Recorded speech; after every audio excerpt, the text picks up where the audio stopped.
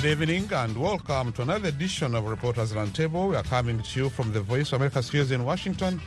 I'm Douglas Mpuga, and this evening we'll talk about press freedom.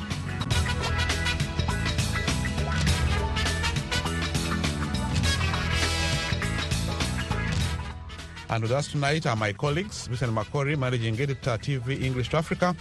Welcome to the show, Vincent. Thank you. It's a pleasure. And also another joining us is Nabil Biagio of VOA's South Sudan in Focus service. Welcome to the show, Nabil. It's good to be here with you. You're very much welcome. As the world marks International Press Freedom Day, we are looking at the situation on the African continent. As of 2021, last year, Eritrea and Djibouti had the least freedom of the press in Africa. And on the other hand, Namibia and Cape Verde obtained some good scores, and they had satisfactory press freedoms in those countries. Vincent, general take on the situation of press freedom in Africa. It's unfortunate that we continue having African countries ranking so low, and of course, in many cases, we have the same kind of countries ranking the same places where they ranked a year ago or 2 years ago. And one of the things we observe is that, for example, countries that have been in conflict situations continue to perform very poorly. We talk about countries like Eritrea, where it literally ranks at the very bottom. We have situations like those in Somalia, where journalists have been operating under very difficult circumstances. But there are, of course, some of those bright spots, like Namibia, which is doing so well, is kind of ranked, I think, at the very top for African countries.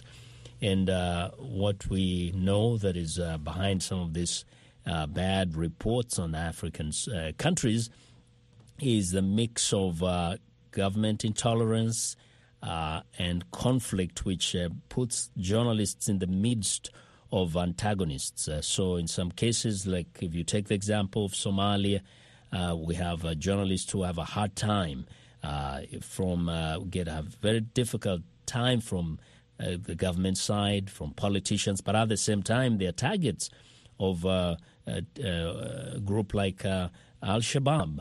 And so they operate in one of the most challenging environments. But we have seen the same situation in the Sahel region, where journalists are taking risks in order to do their job, again, because of the jihadists there. In Sudan, we have seen intolerance in the last 2 years or so because of the government action. The military has been very heavy-handed against anybody who especially seems to be criticizing or to be perceived to be criticizing the government. Nabil, your general take on the continent? Yes, thank you for the opportunity. Of course, we talk about 54 countries, but I have to agree with Vincent's assessment. The overall picture is grim. Doesn't look good, and with due acknowledgement to countries that are doing well, like Senegal, Namibia, which are definitely not the same as Eritrea and Somalia and Sudan. Some of the reasons which remain the same, actually, every year we get the ranking. With every transition, with every conflict, with every situation of political instability, we find the same factors, the same reason contributing to an increasingly repressive environment for media and for journalists. We saw that recently in Sudan, after a transition that lasted 2 years, where we had a journalist who is really an icon of journalism in Sudan, Faisal Mohammed Saleh. He's a winner of the Peter Mackler Award for Brave Journalism. He received it here in the U.S. in 2013.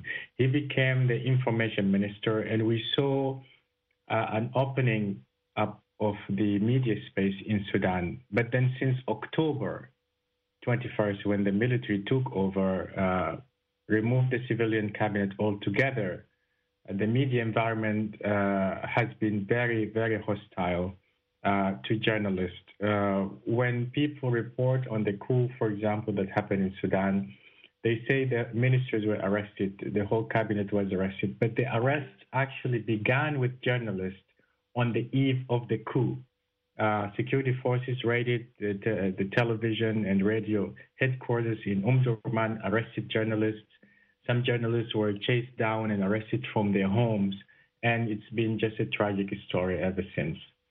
So it's a combination of conflict, instability, and a lack of commitment by mostly military regimes to any notion of freedom of the press. I see. Vincent, instability, insecurity, and all that, military regimes.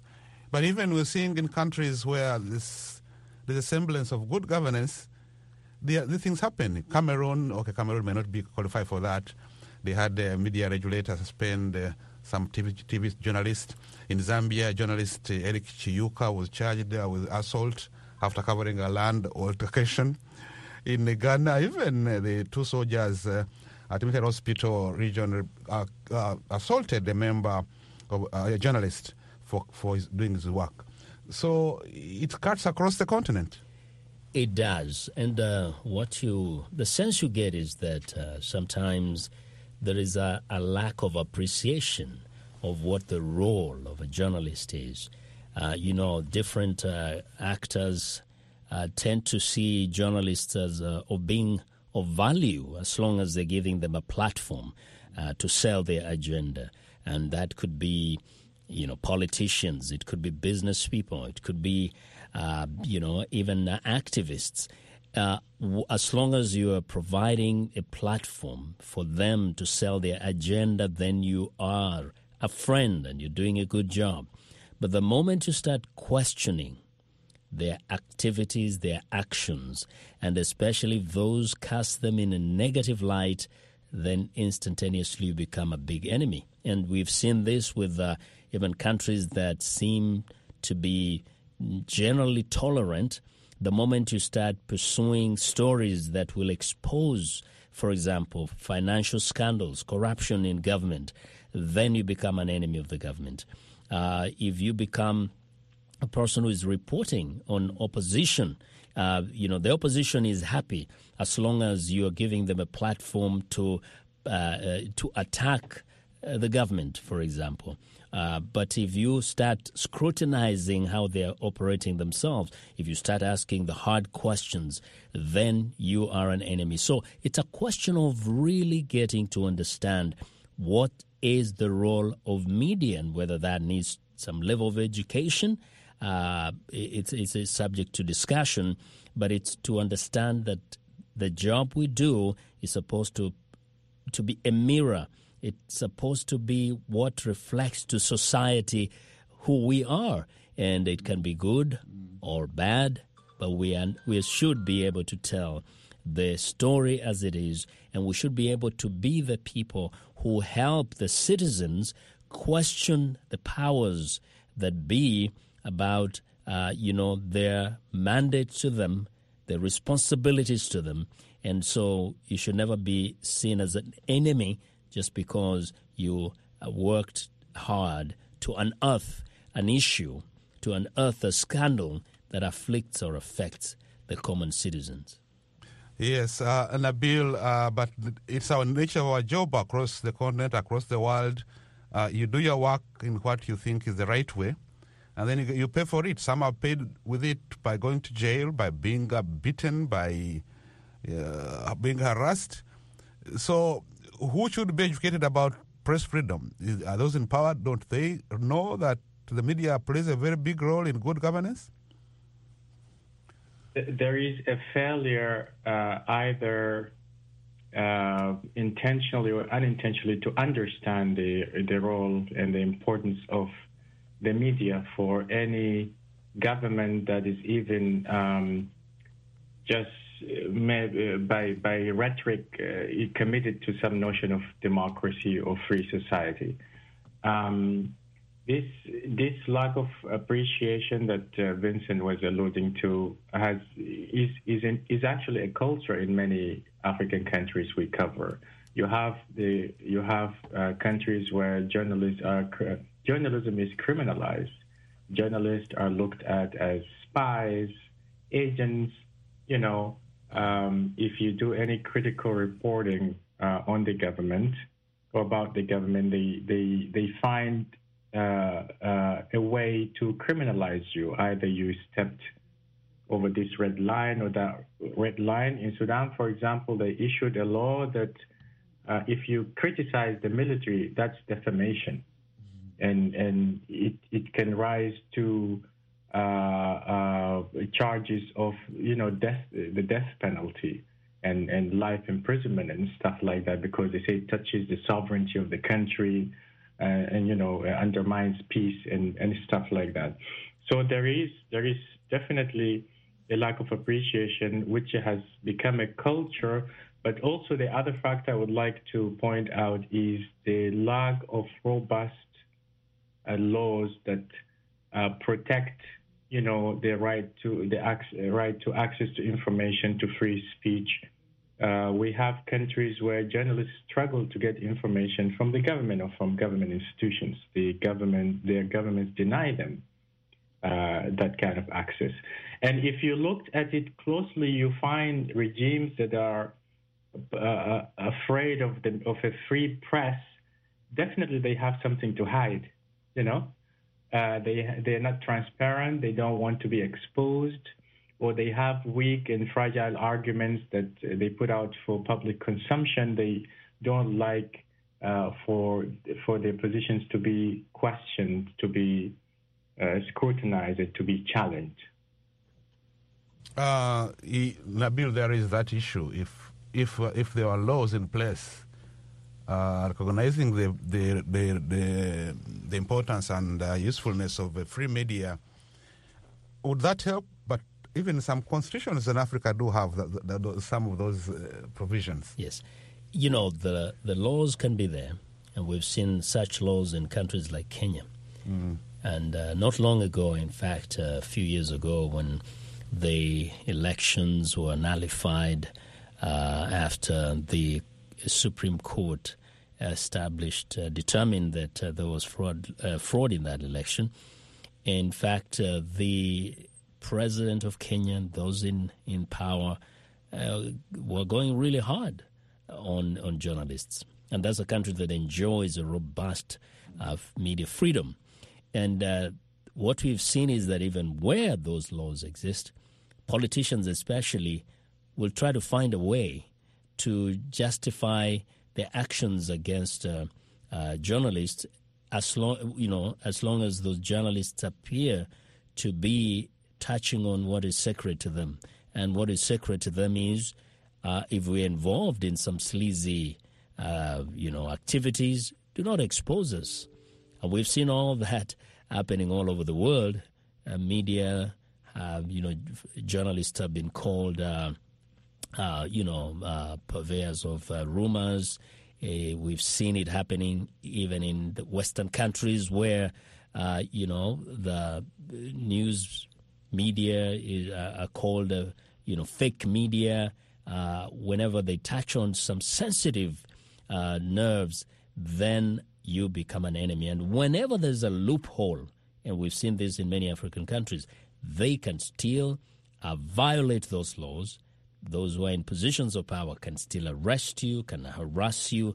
It doesn't mean that the laws are not there, but they can break the laws, and they get away with it. How many laws are broken across these countries? Human rights abuses take place in so many countries. It doesn't mean the law doesn't forbid some of those actions, but it's only that especially state actors can get away with it. I see. And if I may just jump in quickly. Sure. In countries where there's active conflict or some sort of insecurity, I've seen this too many times. Authorities use that as a cover to violate all sorts of civil rights, especially the freedom of the press. So the argument is that we are in a dangerous security situation, or we're in a state of conflict, and information is dangerous. You're supposed to be responsible. You're responsible for information that you release that we deem or we determine is harmful to the situation. So I've seen that in South Sudan, and Sudan is still under actually a state of emergency since the coup. So in such an environment, and such situations are usually prolonged. It's not just like 1 month of the state of emergency or conflict here and there, and they drag it out, to shun and disregard any notion or any concept of free press or civic freedoms in general. I see. Well, if you're just joining us, you're listening to Reporters Roundtable. We're coming to you live from the Voice of America here in Washington. Tonight we're discussing press freedom. And my panelists are my colleagues, Vincent Makori, Managing Editor, TV English to Africa, and Nabil Biagio of VOA's South Sudan in the Focus program. And I'm your host, Douglas Mpuga. Gentlemen, many people thought with the advent of social media, with high tech, media would be free to disseminate information. There would be less harassment. That seems to have been quite the opposite. In fact, the digital age has brought a risk, even compounded the risk for journalists, because now your information is accessible. Your sources can be hacked. We had a situation where long ago, when we were before the digital age, you could, communicate with people and nobody will trace your communication. You could write your notes and hide them somewhere. Now, journalists are being targeted with all this artificial intelligence. It's easy to kind of monitor your activities and even manipulate the information that you have in your systems and use that against you. So what's happening is that, of course, there's also kind of, it has also, in a way, kind of made it so difficult to even tell who is practicing professional journalism and who are people just posting things online. There's a blurred line now between real journalism and those other fellows, which is creating a situation where, again, that is used against journalists because you're all lumped together with fellows who don't have journalistic ethics when they're writing or posting things, because the space has opened up for everybody. And that is being used against professional journalists by lumping you all together and creating the impression that you're enemies of the government, or you're fomenting, you're inciting people with the intention of probably causing a revolution or some kind of chaos. And Nabil, some countries some governments on the continent have gone around it by even imposing a lot of stringent laws to contain such a people. Yes, in the countries I cover, government, especially Sudan, governments have resorted to a combination of introducing laws to intimidate people from practicing their right to free speech, punishing laws, punitive laws, with really harsh and scary punishments. But they have also resorted to tech means and tools to deprive people of participating in that space altogether. Everything from internet blackouts, cutting off of communications lines, and we saw that during the protests in Sudan that led to and followed the ouster of longtime ruler Omar al-Bashir. There was a particular day when the security forces were planning a massacre in Khartoum to disperse the protesters. There was a total internet blackout. The little footage that we got came from people who use VPN and other means to circumvent the internet blackout imposed. So with that said, so basically they migrated in the digital age to practice their repression in this new space that young men and women have found and found a semblance of freedom operating within. The upside, I would say, is that social media has been great, in mobilization and call for civic action, for civil disobedience, and other disruptive ways that they use to oppose an authoritative regime. Vincent, as in a bill there mentions, governments have figured a way of blocking internet, but even that stop them from harassing those who use those media to air their views. Yes, we've had people being arrested. Apart from just blocking them, people have been arrested for posting things or writing things that are deemed to be critical of the government. So the space is not sacred. The governments don't care how you operate. They'll get you. So whether you're doing this through newspaper or a magazine or you're online, they are finding laws that can be used against you by saying you're engaged in either subversive activities, you are inciting people, you are, in some cases, we've seen in some East African countries where you are accused of, sometimes maligning the president, and whatever you say can be, it's all about how they choose to use it against you. If you write something that mentions the fact that a particular leader has been involved in some activities that are detrimental to the well-being of the citizens, then you are insulting the president, and therefore you are inciting people. So yes, some leader in a certain country in East Africa, they have a law that disturbing the peace of the president. Nabil. Actually, Museveni famously said, "You have the freedom to speak, but I can't guarantee the freedom after you've spoken." In a jokingly way. It's something that I also heard from South Sudan, an official in South Sudan. So we pushed him on, press freedom. Said, you know what? Even where you are in America, there are limits to speech, this and that. When we pushed further, he said, you know what? Yeah, we have freedom of speech, but what happens to you after that is not my problem. Yeah, interesting. Now, what should be the way forward? Because we must continue operating. Journalists must keep doing their work.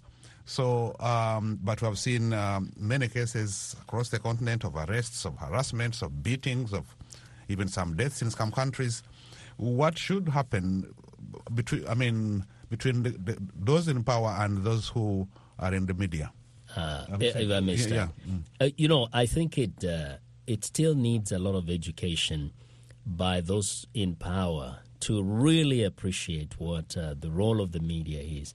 The media is not there to serve the interest of those in power. The media is not there to help people sell their agenda. Yes, the media does help highlight the things people do, the amazing things people do, and it does provide a platform indeed for people to explain their agenda to the world, different organizations, different development organizations, activists, and so on and so forth. But people have to understand that the media is about the people. The media is the mediator between those in power, those involved in business and other activities, and the common citizens of a country. And the benefit is for all in the country, including the leadership. The media helps the people to understand what the leadership is doing and can help build the trust between leadership and the citizenry. Now, the leadership should never see media as only being beneficial as long as it's a platform for them to lecture society. But it's also, it has to appreciate that the media has to tell the citizens what the leadership is doing, good or bad. And if that can help the leadership shape up, it should be a positive thing. So there should be an understanding, there should be education. But I have to say this, most of the leaders are not ignorant, because when they are, for example, those who are in the opposition, they really want to use the media to amplify their issues. When they get to power, they hate the media now when they're being reminded that you're also now starting to behave like the people used to criticize yesterday. So it's a selfish approach to how media should be used, trying to make it look like it's supposed to serve your interests only when it casts you in the most positive light. Nabil, last word? There needs to be a change to this culture and mindset that looks at journalism as a crime, and at journalists as criminals, spies, agents, etc. And we need to robustly enforce press freedom laws that are enshrined in almost every African country's constitution. There should be a commitment, and there should be a commitment to hold violators to account. There should be consequences. I mean, there are already consequences. Repressing that space hurts the country, hurts the citizenry. But then the violators, the regimes that do that, must also know that there is some sort of accountability to that. It's not going to go by unpunished. I see. Vincent, in a word or two, you think that will happen, what Nabil is suggesting? It is a struggle. I think the media, journalists are like freedom fighters. They have to continue fighting for that freedom. But of course, again, it has to be an understanding that it is a positive part of society. The media is critical. And even those who try to oppress the media have to always remind themselves that they like to use the media. So it cannot only be serving their interests only when things are good. It should be able to do what it's supposed to do, which is a duty to society. It's not a duty to leaders, to politicians, to activists, to oppositionists. It's a duty that the media has to society. I think, because both society, they should appreciate, and I think they do know, those who harass and jail journalists do know that the media plays a very useful role. And they, as you say, when they need them, they are good. Yeah. When they're against them, then hell breaks loose. Well, gentlemen, that wraps up this edition of Reporters Roundtable. Thank you to my colleagues, Vincent Makori, Managing Editor, TV English to Africa, and then Bill Biagio of VOA's South Sudan in Focus service. Gentlemen, thanks very much for being on the show. Thank you. It's been a pleasure. It's a pleasure. You're very much welcome. We'll be back next week with another edition of Reporters Roundtable. A reminder that you can hear our roundtable on the internet. All you have to do is go to our main website, click on programs, and scroll down to Reporters Roundtable. Once again, thanks so much for tuning in. And until next week, I'm your host, Douglas Mpuga.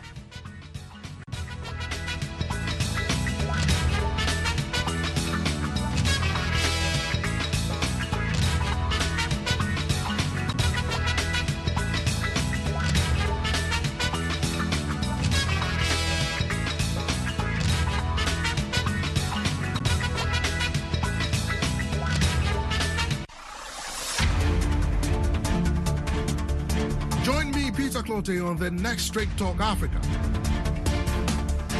I have an exclusive conversation with Yoweri Museveni, the president of Uganda for over 3 decades. We discuss democracy, security, and stability in Africa, and lots more. Yoweri Museveni in his own words, Wednesday on Straight Talk Africa at 18:30 UTC. Hello, I'm Carol Castiel. Next, what is the impact of Moscow's invasion of Ukraine on Latin America? Can Washington capitalize on Moscow's malign actions and help strengthen democracies in the region? And why has the immigration debate in America been reduced to 2 Trump-era border policies, which the Biden administration would like to phase out? 2 Latin American experts analyze this and more. That's Encounter this Saturday and Sunday on The Voice of America. This is VOA News.